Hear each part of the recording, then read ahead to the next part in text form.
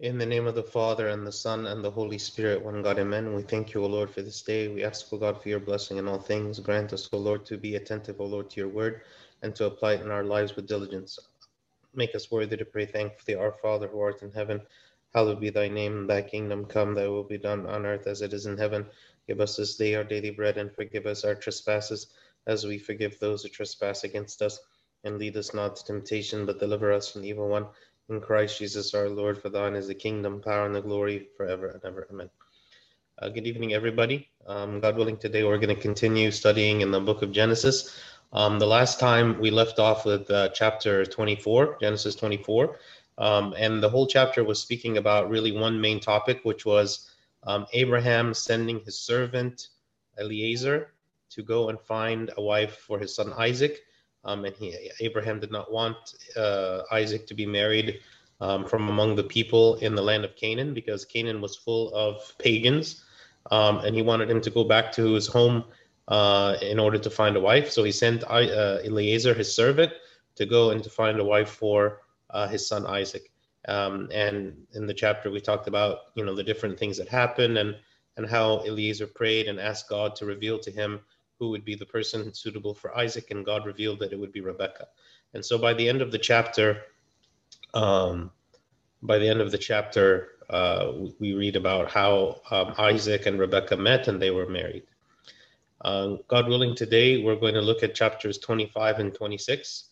In the chapters today, there's a little bit of genealogy, but a big part of the focus is on the birth of Esau and Jacob, which are the sons of Isaac, and that's in chapter 25. And then in chapter 26, we read about another incident where there is a famine, and then similarly to what happened with Abraham and Sarah, Isaac lies and says that Rebekah is his sister and not his wife. Very similar to what's happened before with Abraham. Okay, so we'll get to that. In the name of the Father, and the Son, and the Holy Spirit, one God, amen. So we'll start in chapter 25. Abraham again took a wife, and her name was Keturah, and she bore him Zimran, Jokshan, Medan, Midian, Ishbak, and Shua. This is now, remember, after Sarah had died. So Sarah had died previously, and now Abraham married again.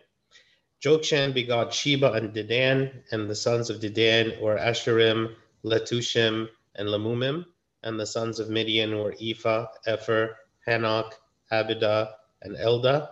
All these were the children of Keturah. And Abraham gave all that he had to Isaac, but Abraham gave gifts to the sons of the concubines which Abraham had, and while he was still living, he sent them eastward, away from Isaac his son, to the country of the east. So Abraham always treated Isaac in a special way, because he was the son of the promise. He was the one whom God had promised him, and that he would be the one to continue his line, and to inherit and to continue the covenant that God had made with Abraham. So even though Abraham had many more sons now through this other woman, Keturah, and yet he recognized that Isaac was special, and so he kind of like separated him from the rest, right? It says that the remaining ones, he sent them to the country of the east, away from Isaac his son. Okay. This is the sum of the years of Abraham's life, which he lived, 175 years. Then Abraham breathed his last and died in a good old age, an old man full of years, and was gathered to his people. And his sons Isaac and Ishmael buried him in the cave of Machpelah, which is before Mamre, in the field of Ephron the son of Zohar the Hittite, the field which Abraham purchased from the sons of Heth. There Abraham was buried, and Sarah his wife.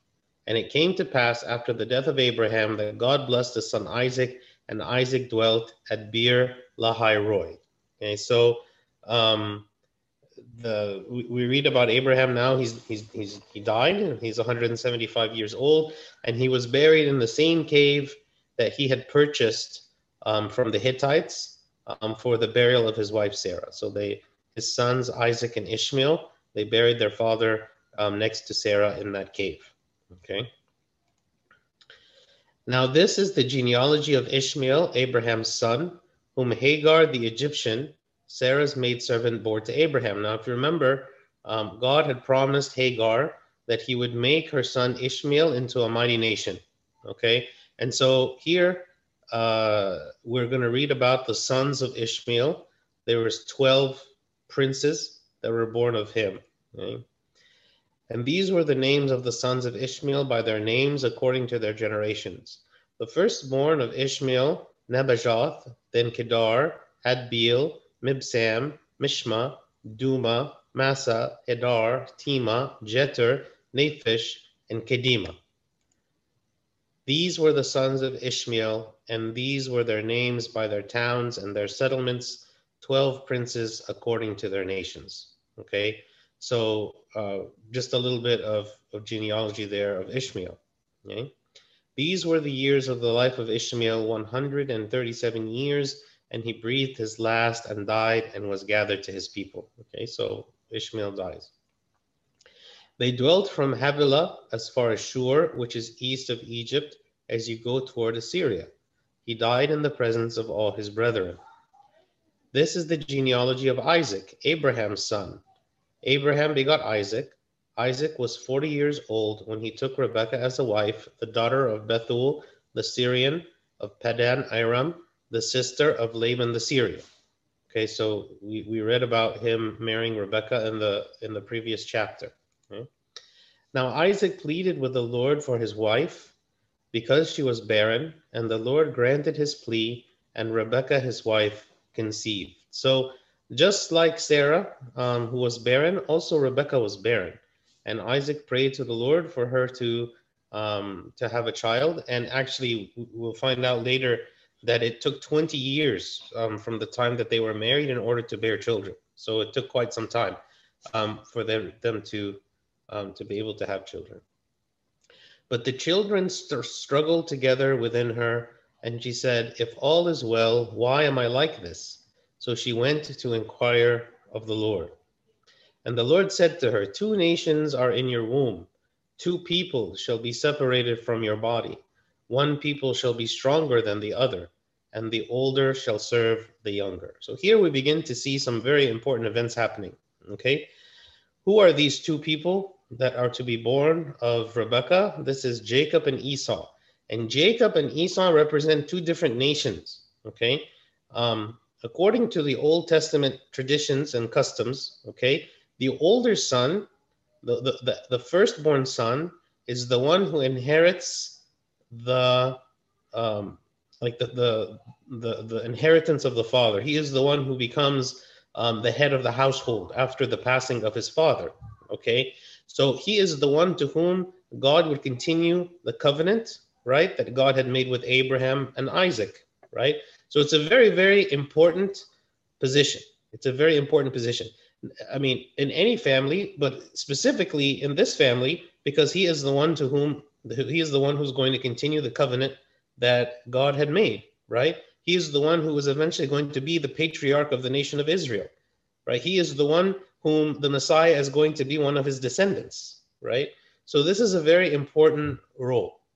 So now here you have two twins, right, that are going to be born of Rebekah. Okay, and she felt like something was wrong. I mean, obviously at the time there was no ultrasounds. There was no way for her to know what was going on in her pregnancy, but she felt like there was something going on in her womb, as though the children were like fighting with one another. And this is symbolic because Jacob, he is going to continue the lineage, and ultimately the nation of Israel is going to come from him. But Esau, he is going to become the father of another nation, which is the nation of Edom. And Edom and Israel are going to be enemies. Okay, so this is like a prophecy here. We begin to see from the very beginning, from their birth, that there is like conflict that is happening between them while they are still in the womb. Okay, when it says here in verse 22, it says, so she went to inquire of the Lord, right? So she went to inquire of the Lord. What does this mean? It means that she's asked God, she prayed, she asked God, what's happening, right? What's happening with this? And God revealed it to her, right? When it says she went to inquire, it doesn't mean that like she traveled to some place to get the answer. It just means that she sought the answer from God. Origen, actually, he speaks about this. He says, "Where did Rebekah go to inquire of the Lord? Is not he present everywhere? Doesn't he himself say, 'Do I not fill the heaven and the earth?' I do not think she went anywhere, but rather crossed over from a kind of life to another, from a kind of work to another, from what is good to what is better, from what is important to what is more so, and from sanctification to higher sanctification." So again, he's saying that she went to inquire of the Lord. She went to ask from God, what is it that's going on? And what is it that God revealed? Okay, he revealed that there's going to be these two nations that would come from her two sons. He says, two nations are in your womb, two peoples shall be separated from your body, one shall be stronger than the other, and the older shall serve the younger. So the unique thing here about this revelation is not just that there's twins, that there's two, but that each one is going to be the head of a nation. But more than that, the older is going to serve the younger, right? And this is not the typical, like I said. The younger should serve the older. The older is the one who becomes the head of the household. The older is the one who is given the status of like the patriarch of the family. Okay, so here the idea that the older should serve the younger is kind of curious. God does not indicate at all to Rebekah why this is the case, but he reveals this to her. Okay, so who is it as the older?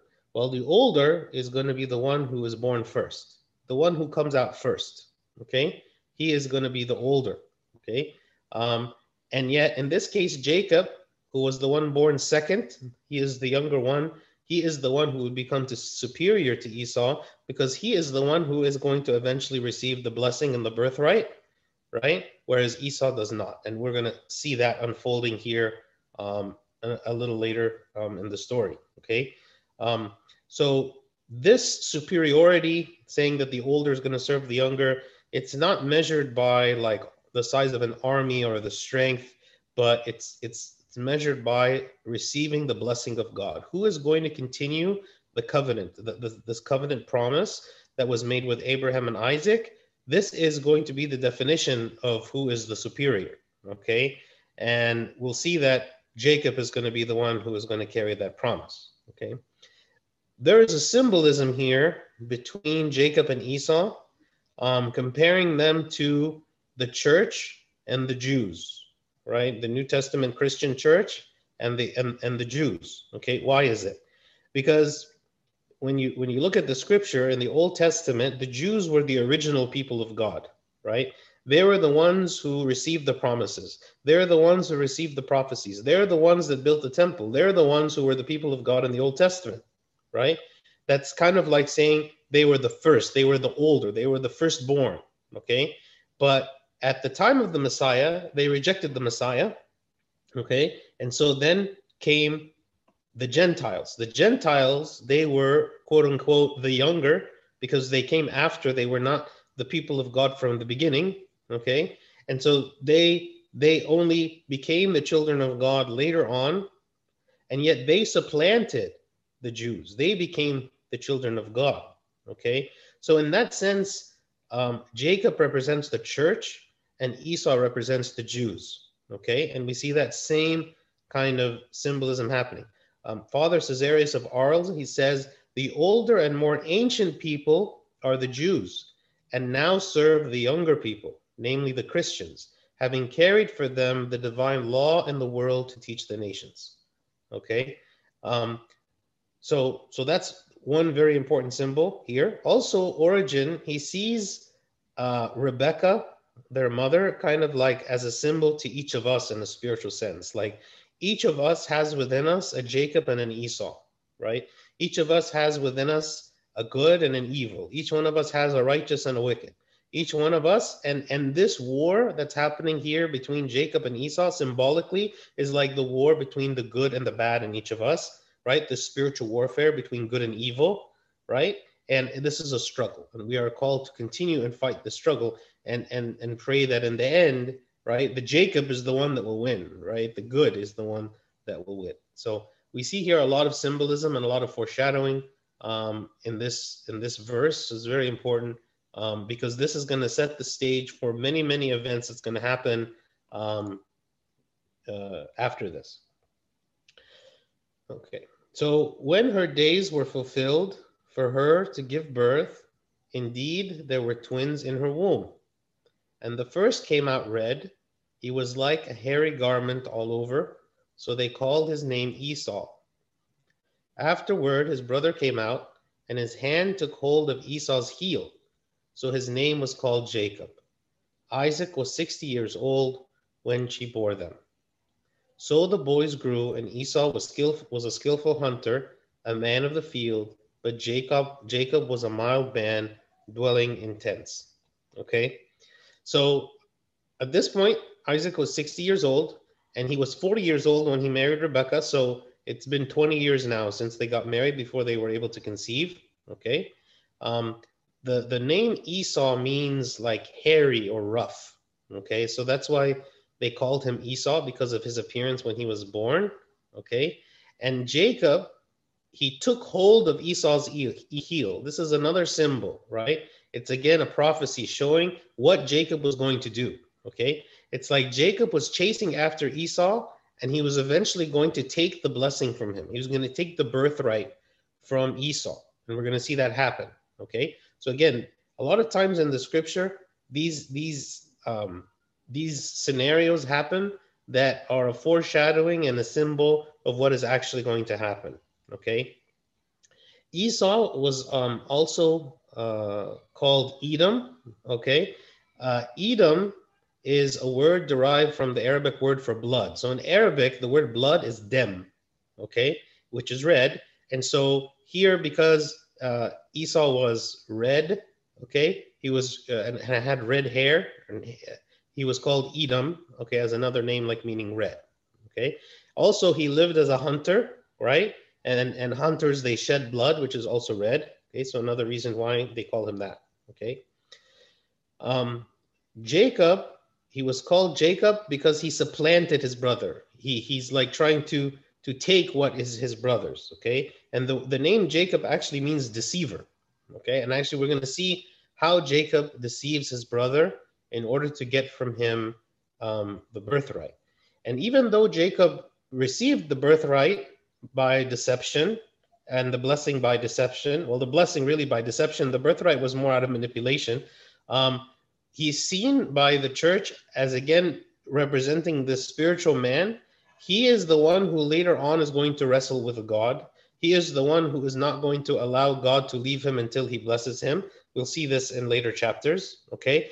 Always when you read about Jacob in the church fathers, the focus about Jacob is not so much that he deceived his brother, which we will see, but it's more about what he represents. He represents the continuation of the covenant. He represents the spiritual man. He represents the one that cared about the spiritual things as opposed to the earthly things, which his brother Esau did.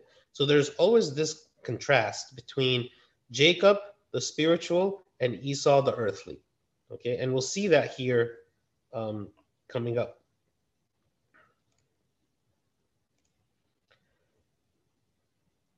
And Isaac loved Esau because he ate of his game, but Rebekah loved Jacob. And here is a big problem, okay? Starting even from the beginning, when you have parents that don't love their kids the same, they play favorites, this is a big disaster. And we're going to see how this disaster is going to continue toward the end of the story of what happens with Jacob and Esau when their father is dying. But this is something really for any parent, is that we need to always treat our children equally and fairly and show love to both equally and fairly. Not to say that, well, because I like the talents and strengths or personality of one of the kids more, or I see that one of the kids maybe is more accomplished or more talented or making better decisions or whatever the case might be, that I somehow line myself up with this kid and say, this is the kid, this is my favorite, right? Whereas the other one maybe doesn't make as good decisions, is not as responsible, so on. And I say, well, okay, he's like a second-class kid. No, we have to treat our children equally the same. Our kids are different. They have different personalities, but they're all made in the image of God, and we should all value them exactly the same. Now, Jacob cooked a stew, and Esau came in from the field, and he was weary. So Esau, he's the hunter, right? It says Jacob was a mild man dwelling in tents. He was lived a more sedentary kind of life. Esau was more of the active hunter, warrior type personality. He would go out and he would hunt food, okay? Whereas Jacob would cook. So Jacob, he was cooking the stew, and Esau had just come from the field, right? And he was exhausted and he was hungry, okay? And Esau said to Jacob, "Please feed me with that same red stew, for I am weary." Therefore, his name was called Edom, again because of the red stew. But Jacob said, "Sell me your birthright as of this day." Okay, this seems like a very strange request. It kind of indicates that Jacob and Esau did not have a very good relationship growing up. This is really like Jacob saying, you know what, I have an opportunity here. I have an opportunity to get something instead of me just, offering to my brother what he needs for free and giving it to him out of love. Instead, I'm going to see what I can get from him. Okay, so this is definitely Jacob is to be blamed here for that mentality and that attitude that he has. Okay, but what we're going to see is that this conversation reflects that Jacob actually cares about the birthright. Jacob actually cares about the covenant. Jacob actually wants to be the one to fulfill the covenant, and it's important to him, right? The covenant is important to him. So even though he's trying to get it by means that are not honorable, okay, but at the same time, you can see that he acknowledges that it's important. It's something important, okay? And so he's like finding a way to kind of weasel it out of Esau. He says, well, Esau, you're so tired. You want to eat of my stew? Just sell me your birthright for the stew and we'll call it even, okay? And Esau said, look, I'm about to die. So what is this birthright to me? And Jacob said, swear to me as of this day. So he swore to him and sold his birthright to Jacob. And Jacob gave Esau bread and stew of lentils. Then he ate and drank and arose and went his way. Thus Esau despised his birthright. Okay. So again, the birthright is the inheritance as the elder son. Okay. So there, from the spiritual perspective, it's inheriting the covenant. From the physical perspective, it's really inheriting the authority of the whole family. Okay. And like I said, Jacob cared about it. He saw that it was important. But you see here, Esau's attitude is, you know what? It's not that important for me. I'm going to sell it just for stew, for a pot of stew, for one meal, right? I'm gonna give it up. I'm gonna sell it, right? And so we see here how Esau represents a carnal person. He represents a person who only cares about the earthly things. He's a person who only cares to satisfy his flesh, who pursues the fleshly lusts. And this is every time you read about Esau and the church fathers, this is how he is portrayed because of this decision that he made, right? So even though Jacob is not blameless and he's like extorting his brother to get what he wants from him, but again, it shows that Jacob cared about the spiritual things where Esau only cared about the fleshly things. And actually, this is kind of reminds us of the original sin that happened in the Garden of Eden, right? What was the original sin? Eve gave up paradise for fruit, right? She gave up paradise for the fleshly desire she had in the moment to take of that fruit, the forbidden fruit. And here we see Esau is giving up his birthright in order to get a bowl of stew, okay? So the fleshly desires are powerful. And like I said earlier, the saying that Father Caesarius of Arles spoke about, that each of us is, that Origen said, that each of us kind of is a Rebecca in a spiritual sense, in the sense that we have inside of us a Jacob and an Esau that are kind of warring with each other. We see this same war that happens inside of each of us, that each of us has a desire for spiritual things. Each of us has a desire to be in a close relationship with God. Each of us has a desire to grow in knowledge of God. Each of us has a desire to pray more. Each of us has these spiritual desires, okay? But in addition to the spiritual desires, we have these fleshly desires.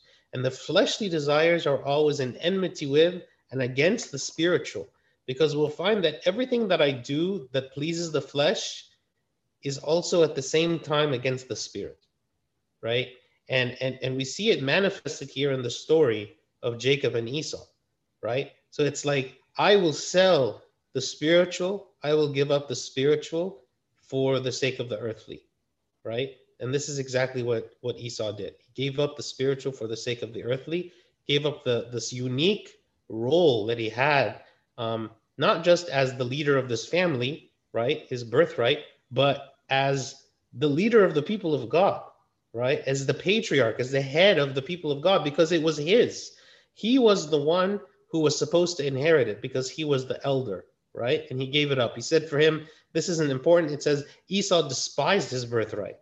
Like this was something that was so low in value to him, right? That he would just sell it away like this. Okay.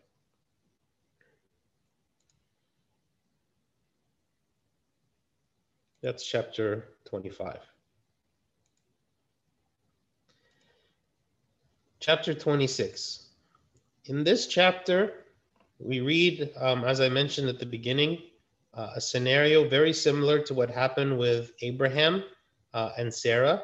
So far we've read in Abraham's life that there were 2 times that he traveled to a certain place. He was afraid that they were going to kill him for the sake of his wife Sarah because she was so beautiful, that he lied and said that she was his sister. They ended up taking Sarah, okay, and they were going to give her off in marriage, okay? And then God stopped them and revealed to them that she is actually Abraham's wife, and Abraham was rebuked, and then she was restored to him again. That happened twice. The first time it happened with Pharaoh in Egypt. The second time it happened with Abimelech, okay? And here there's another Abimelech. So Abimelech is a title, it's not a name, okay? So it's kind of like Abimelech means the father of the king, okay? So it's kind of like the title of this king of the Philistines. And so this happened with Abraham twice, okay? Once with Pharaoh, once with Abimelech. And now we see here the same Abimelech, or the same position. This is a different man, but Abimelech of this age, this era where Isaac is living, okay? The same thing is going to happen, okay? Exactly. It says there was a famine in the land besides the first famine that was in the days of Abraham. So that's the reason that Abraham ended up going down to Egypt to begin with. It was because of a famine. So he's saying here there's another famine. Okay, the first famine was in the days of Abraham. This famine here is in the days of Isaac. And Isaac went to Abimelech, king of the Philistines, in Gerar. Then the Lord appeared to him and said, "Do not go down to Egypt. Live in the land of which I shall tell you. Dwell in this land, and I will be with you and bless you. For to you and your descendants I give all these lands, and I will perform the oath which I swore to Abraham your father." So God is like, is reconfirming the covenant, okay? And he's giving him a warning, saying, do not go down to Egypt. There's actually so many times in scripture where God tells the Israelites not to go to Egypt. Like Egypt has been like, like a curse for the Israelites, okay, for so long. Whenever the people are like in need of protection, instead of going to God, they would like go to Egypt and ask the Egyptians to help them. Here he's saying, do not go down to Egypt, okay? Live in the land that I will tell you, and I will give you all of the blessings of the covenant that I made with your father Abraham, okay? And I will make your descendants multiply as the stars of heaven. I will give to your descendants all these lands, and in your seed all the nations of the earth shall be blessed. So the blessing is not only for Abraham's family and Isaac's family and so on, but it's a blessing for the whole earth, because again, it is the blessing that comes from the Messiah who is to be born of Abraham, Isaac, and Jacob, like from their lineage. He is going to be the one that is going to bless the whole earth, because Abraham obeyed my voice and kept my charge, my commandments, my statutes, and my laws. So Isaac dwelt in Gerar. Okay, so God here, we said he is reconfirming the covenant with him. Isaac is facing a famine, right? Very similar to what Abraham faced. And God is warning Isaac not to go to Egypt. Okay. Um, One thing here that we can learn from this is that whenever we go through periods of famine, like God is aware of it. Like God sees that there's a famine. Like Isaac is his servant. Isaac is his chosen one, right? There's a famine. It's a very real and practical problem that Isaac had to face and deal with, right? And so God gave him the solution, right? He told him what is it that he should do.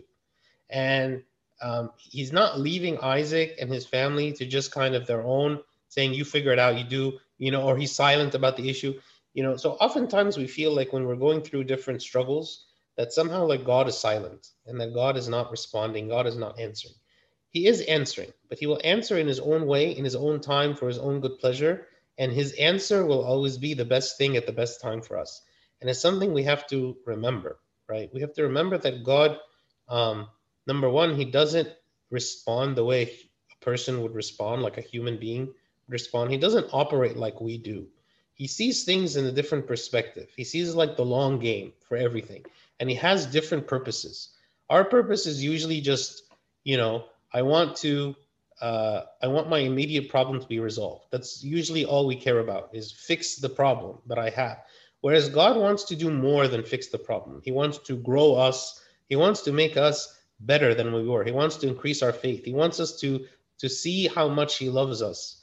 And so oftentimes that means that maybe the quickest and the simplest solution is not the one that God chooses, because God has a different purpose than simply fixing the problem.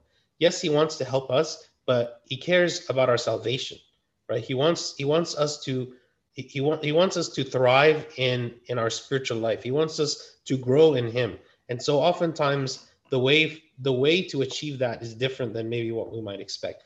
And both with Abraham and Isaac, they both learned lessons through these experiences of the famine and going down to these nations and what happened there. Maybe it revealed a lack of faith that they had in the way that they responded. Okay. And the men of the place asked about his wife, and he said, she is my sister. For he was afraid to say she is my wife, because he thought, lest the men of the place kill me for Rebekah, because she is beautiful to behold. Okay, so again, this is the third time now in the scripture where the same scenario has happened, right? Where either Abraham or Isaac, they go to the place and their immediate thought is, I have to lie about who she is because she is so beautiful that they're going to take her from me one way or the other. So if I tell them that she is my wife, then they're just going to kill me and take her. Okay. But if I tell them she is my sister, then maybe they will take her, but I will remain alive. Okay. So one thing we see here is that children often repeat the mistakes of the parents. Okay. Oftentimes the children, observing the weaknesses of the parents, repeat the same mistakes again. This is something that we learn, something that we inherit. Now, of course, in the scripture, it doesn't say anything about, any conversation between Abraham and Isaac about what happened when he went to Egypt or he went to Abimelech the first time, right? But we can imagine that it was some story that was known.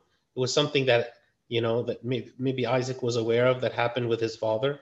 And so here we see Isaac essentially responding the exact same way that Abraham had done the first two times, right, that it happened with him.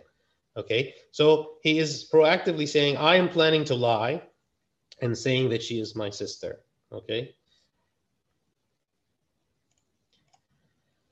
Now it came to pass, when he had been there for a long time, that Abimelech, king of the Philistines, looked through a window and saw that there was Isaac showing endearment to Rebekah, his wife. Then Abimelech called Isaac and said, quite obviously she is your wife. So how could you say she is my sister? Isaac said to him, because I said, lest I die on account of her. And Abimelech said, what is this you have done to us? One of the people might soon have lain with your wife, and you would have brought guilt on us. So Abimelech charged all his people, saying, he who touches this man or his wife shall surely be put to death. So again, we see that these Philistines actually feared God, that they that they had a moral sense of what was right and wrong, that they said that if somebody would have to lain with Rebecca, not knowing that she was his wife, that this would have brought guilt on them, that they would have done something wrong, that they wanted to live by some kind of code and some standard of living, right? And we see how God is rebuking Isaac through Abimelech. Same exact thing that happened with Abraham, right? God is rebuking him. God is telling Isaac, this was wrong, the thing that you did, but he is doing it through the mouth of another person. And this is something that God does with us all the time. You know, God does not appear to us and give us rebuke, but he might rebuke us through other people that have commented on things that we've done or things that we've said, that they are reminding us of what is right and wrong. And we should listen. We should listen to when we are rebuked by others, because that rebuke is often coming directly from God. Okay. Also,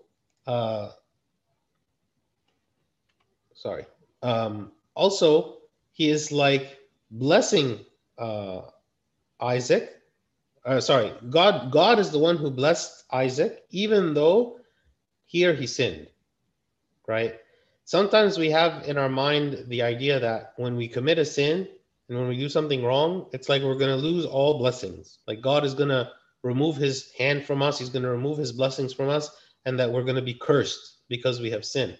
And oftentimes in the Bible, when we read about certain characters, we read all about all these great things that they've done. We read about their obedience, their humility, their, all this. But the one wonderful thing about the Bible is it doesn't hide from us the mistakes, right? So we can relate to these characters and see that even though they were mistakes, even though they were failures, even though there were blemishes, and yet God did not curse these people, but he continued to love them. He forgave them. He continued to work with them and to walk with them. So here's an example where Isaac made a mistake, and yet God continues to bless him. Okay. And so God does not remove his blessing from us just because we sin. It says, then Isaac sowed in that land and reaped in the same year 100-fold, and the Lord blessed him. The man began to prosper and continued prospering until he became very prosperous.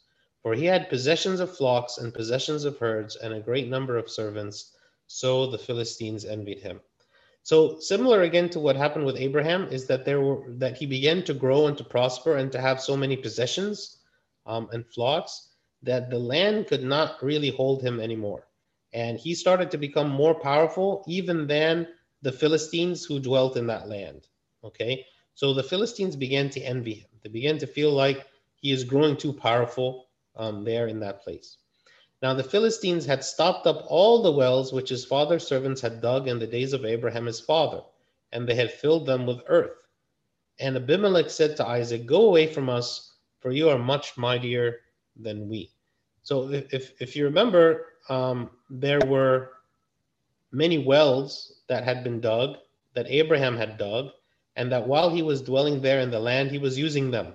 Okay, and there was actually like a conflict that happened between Abraham and Abimelech over one of the wells. Okay, and that on that well, Abraham and Abimelech renewed a covenant. They made a covenant at that well.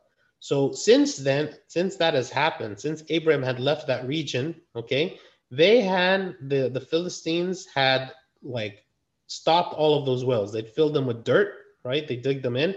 And so here they are when Isaac is living in that area, it's saying that all these wells had been filled with dirt. And Abimelech is coming to Isaac and he's saying, you're stronger than us, right? You can't continue to live here anymore. Then Isaac departed from there and pitched his tent in the valley of Gerar and dwelt there. And Isaac dug again the wells of water, which they had dug in the days of Abraham his father, for the Philistines had stopped them up after the death of Abraham. He called them by the names which his father had called them. Also Isaac's servants dug in the valley and found a well running water there. So all of these wells that they had stopped up, that Abraham, when he was living in the region, had dug, Isaac dug them again. Okay. Origen, he speaks about the wells. Okay, he has a commentary here about the wells. He says, while the Philistine despised the water and loved the land, okay, so we see this kind of as a symbol. The Philistine despised the water and loved the land. We see Isaac, on the other hand, loving the water, digging again the old wells and new ones as well. Let us contemplate in Isaac, who had given himself for us. He, hidden in the person of Christ, so he's saying that Isaac here represents the Lord Jesus Christ. He came to the valley of Gerar, meaning the wall. Jesus Christ came to break down the wall of division, namely the sin that divides us from God, that separates us from spiritual virtues, to make both one, carrying the lost sheep on his shoulders over the mountains, to join them to the 99 that were not lost. This Isaac, our Savior, as he comes to the valley of Gerar, he wishes first to dig again the wells of water that were dug in the time of his father, namely to reveal the wells of the law and the prophets that were stopped up by the Philistines. Who are they? Who fill the wells with dirt? They are actually those who present the law with an earthly, carnal way of thinking, getting away from the mysterious spiritual riches. Okay, so he's speaking about how, like the Philistines here represent the people that are misusing the law and presenting it in the wrong way. Instead of looking at the law in the spiritual way, they're looking at it in a very earthly and carnal way, who present the law with an earthly, carnal way of thinking. Okay, they did not drink and hinder others from drinking. Hear what Isaac, our Savior, the Lord Jesus Christ, says in the gospel. Woe to you, lawyers, for you have taken away the key of knowledge. You did not enter in yourselves, and those who are entering in you hindered. So it's like these wells represents like the spiritual law, like the spiritual works of God, the spiritual teaching of God. And that Abraham dug these wells, right, representing like his closeness with God and the spiritual nature of his life. Okay. And yet these sinners who are the Philistines, who do not know God, okay, who are pagans, they came and they filled these wells with dirt. It's like they are polluting these wells. They are presenting the wells not in a spiritual way, but according to Origen, they're presenting them in this earthly, carnal way. Okay. And here Origen is comparing the Philistines to the Pharisees. When Christ was rebuking the Pharisees and the lawyers, he said to them, woe to you, lawyers, for you have taken the key of knowledge. You did not enter in yourselves, and those who are entering in you hindered. What is it that the Pharisees were doing? The Pharisees took the law, and instead of interpreting it in a spiritual way for the benefit of the people, they interpreted it in a legalistic, literal way that actually became a burden on the people. So, for instance, the Sabbath laws, the ways that the Sabbath was being practiced. According to the Pharisees, like things that, should have been perfectly fine to do, were not allowed to be done on the Sabbath. Every time that Christ healed a sick person on the Sabbath, they, argued against him. And whenever he would do that, he would have to defend his actions. And he said to them, it is not wrong to do good on the Sabbath, right? So the Pharisees took the law of God, but they presented it to the people in a corrupted way that actually hindered the people in their salvation rather than help them. Okay? So it's important for us, when we understand the law, when we understand the rules of the church, when we understand why is it that we do what we do, that we understand it from a spiritual perspective, right? Like the scripture, it says, not by the letter, but by the spirit. This is how we understand the law. We understand it with a spirit of discernment.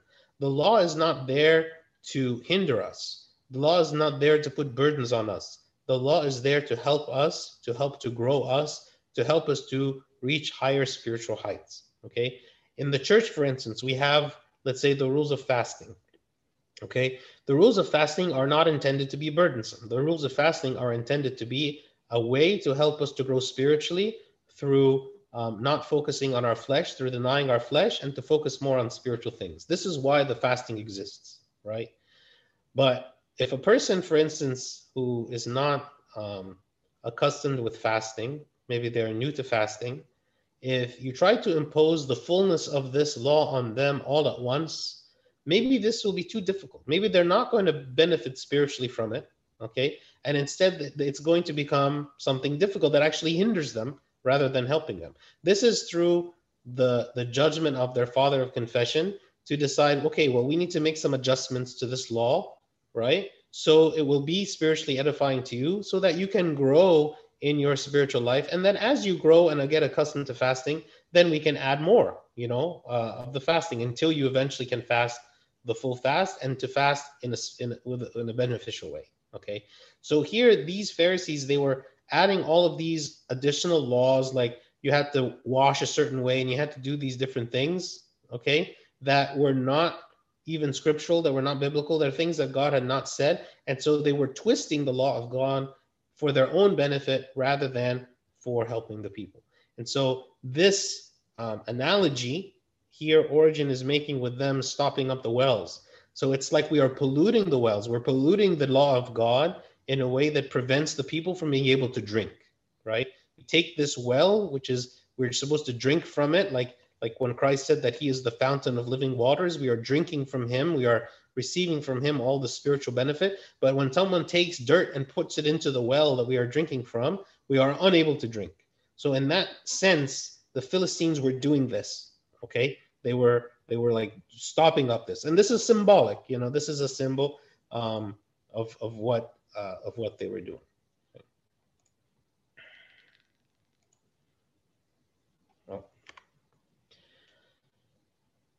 But the herdsmen of Gerar quarreled with Isaac's herdsmen, saying, the water is ours.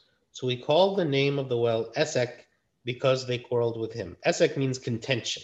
Okay, so there was kind of a conflict there between Isaac's people and the herdsmen that lived there, the Philistines lived there. And so they were fighting over that well. Then they dug another well, and they quarreled over that one also. So he called its name Sitna. Sitna means enmity. Okay, so another conflict there. And he moved from there and dug another well, and they did not quarrel over it. So he called its name Rehoboth, because he said, for now the Lord has made room for us, and we shall be fruitful in the land. Rehoboth means spacious. Okay, so this is another well that they had dug. Then he went from there to Beersheba, and the Lord appeared to him the same night and said, I am the God of your father Abraham. Do not fear, for I am with you. I will bless you and multiply your descendants for my servant Abraham's sake. So he built an altar there and called on the name of the Lord, and he pitched his tent there, and there Isaac's servants dug a well. Then Abimelech came to him from Gerar with Ahuzath, one of his friends, and Pichol, the commander of his army. And Isaac said to them, why have you come to me, since you hate me and have sent me away from you? But they said, we have certainly seen that the Lord is with you. So he said, let there now be an oath between us, between you and us, and let us make a covenant with you, that you will do us no harm, since we have not touched you, and since we have done nothing to you but good, and have sent you away in peace. You are now the blessed of the Lord. Okay, so previously with Abraham also had made a covenant with Abimelech, okay, at the well, okay? And so here something very similar is happening, okay?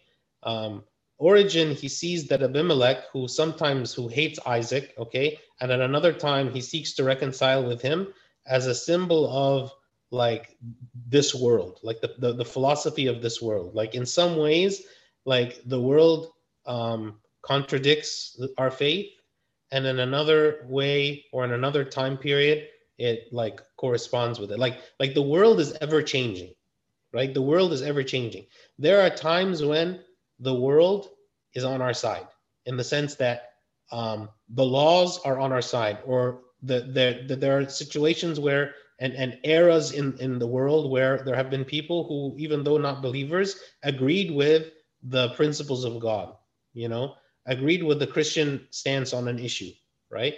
But there are other times, and maybe we see that so much these days, where things are flipped completely upside down and the world is completely against us, right? And so because of this, and I can speak about maybe my own childhood. Well, certainly, the United States, I wouldn't call it like really a Christian country necessarily, but I would say that the values of most people, they were much closer to Christian values even without the faith itself, but the value system, the morality was much closer to Christian values than today, much, much closer, right? So someone who's growing up during this time period, okay, is used to the fact that a lot of people in the society, a lot of people around us share our values, okay? And so we become comfortable with the idea that the society, to a large extent, shares our values, okay? But over time, when the values of society begins to change, we find ourselves in the position where we have kind of gotten comfortable with sharing the same values as society. Like that's something we're used to. Like we've just become accustomed to that. And so it starts to feel uncomfortable and difficult to start to acknowledge that the society, to start to acknowledge that the people that maybe I have been friends with, the coworkers I have, the fellow students that I'm with, like the people that I know, it starts to become kind of like a problem because I have to now start acknowledging that these people do not share my values. These people do not believe what I believe. These people are not my friends. Like maybe they're nice people and maybe they're not like my enemies, but it doesn't mean that they are really close to me. They cannot be close to me. They do not share any of the things that are the most important with me, right? And actually, they can be a source of stumbling for me.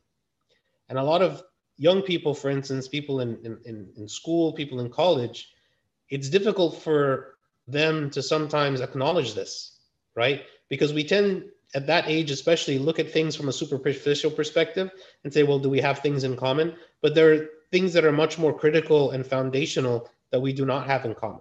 And if I open the door for me to make close relationships with people who are so different in their belief system than I am, in their moral system than I am, then I'm setting up myself for temptation.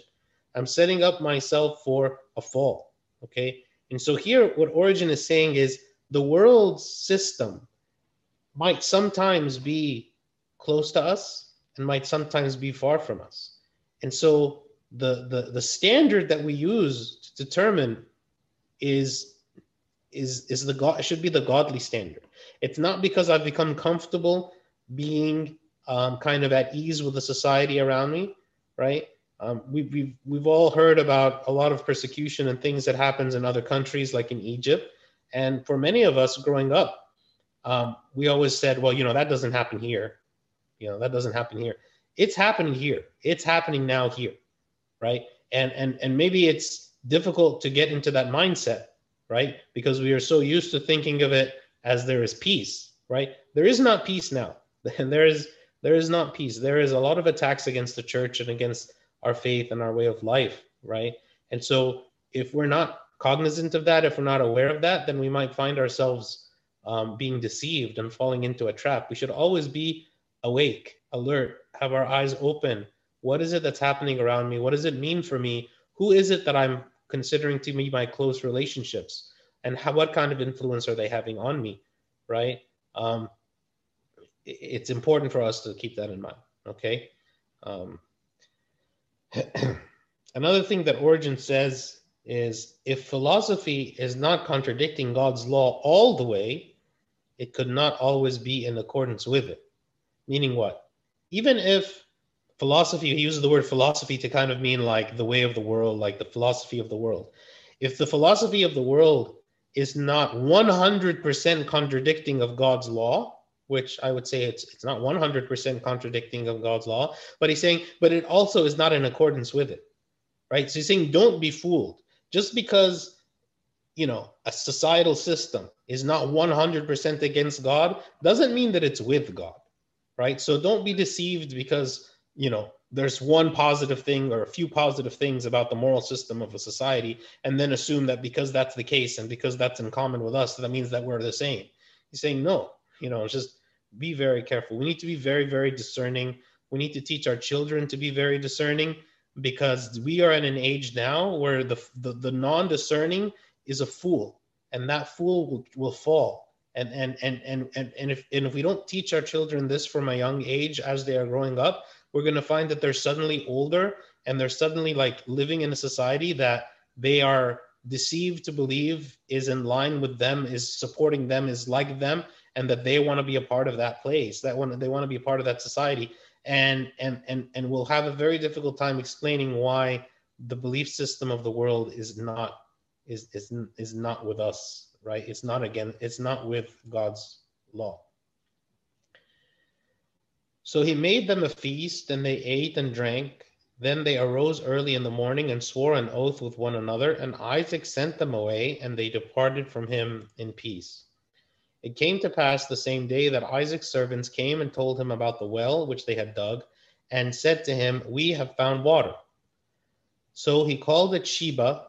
Therefore the name of that city is Beersheba to this day. So Beer means well, and Sheba, okay, is in Hebrew it means 7, okay? And the number 7 represents an oath, represents a promise, okay, in Hebrew. So Beersheba means like the well of oath or the well of promise, okay, because they made a covenant there at this well that they are going to be at peace with one another. When Esau was 40 years old, he took his wives, Judith, the daughter of Beeri the Hittite, and Basemath, the daughter of Elon the Hittite, and they were a grief of mind to Isaac and Rebekah. Esau married pagan women. Again, another kind of example where we see how he did not care about the things of God, right? We saw before that he didn't care about his birthright. It was something despised in his eyes, didn't care about it. And here we see he doesn't even care whether he marries the pagan women or not. Again, the faith of his people, the covenant of his God is not something important to him. And we'll continue to see that pattern play out in his life. Okay, so that's the end of chapter 26. So God willing, next time we'll continue starting from chapter 27. Let's just conclude in a prayer.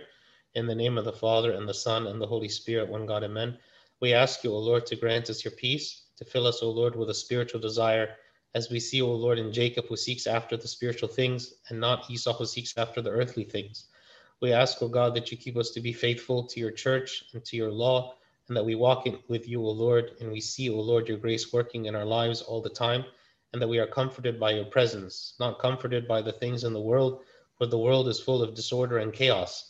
But we ask, O God, that you grant us your peace in the midst of this chaos, and that you walk with us, O Lord, and that we feel comforted by you and only you. Through the prayers of St. Mary, Archangel Michael, St. Paul, St. Mark, and all your saints, hear us as we pray thankfully. Our Father, who art in heaven, hallowed be thy name. Thy kingdom come, thy will be done, on earth as it is in heaven. Give us this day our daily bread, and forgive us our trespasses, as we forgive those who trespass against us. And lead us not to temptation, but deliver us from the evil one. In Christ Jesus our Lord, for thine is the kingdom, power, and the glory, forever and ever. Amen. Have a good night, everybody.